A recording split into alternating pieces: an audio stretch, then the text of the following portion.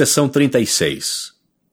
Revelação dada por intermédio de Joseph Smith, o profeta, a Edward Partridge, perto de Fayette, estado de Nova York, em dezembro de 1830. História da Igreja, volume 1, página 131. Ver o cabeçalho da seção 35. O profeta disse que Edward Partridge era um modelo de piedade e um dos grandes homens do Senhor. História da Igreja, volume 1, página 128. 1-3. O Senhor impõe a mão sobre Edward Partridge pela mão de Sidney Rigdon. 4-8. Todo homem que receber o Evangelho e o sacerdócio deve ser chamado para sair a pregar.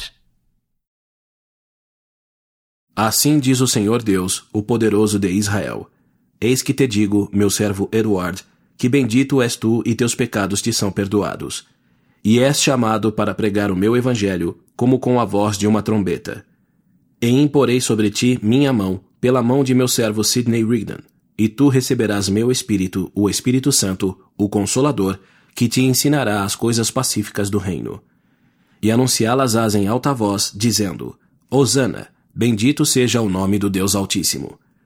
E agora te dou este chamado e mandamento concernente a todos os homens: que todos os que se apresentarem a meus servos Sidney Rigdon e Joseph Smith Jr., abraçando este chamado e mandamento, sejam ordenados e enviados a pregar o Evangelho eterno entre as nações, clamando arrependimento e dizendo: Salvai-vos desta geração perversa e saí do fogo, odiando até mesmo as vestes manchadas com a carne.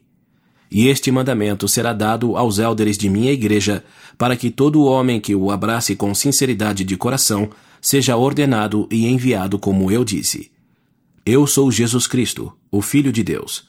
Portanto, cinge teus lombos, e de repente eu virei ao meu templo.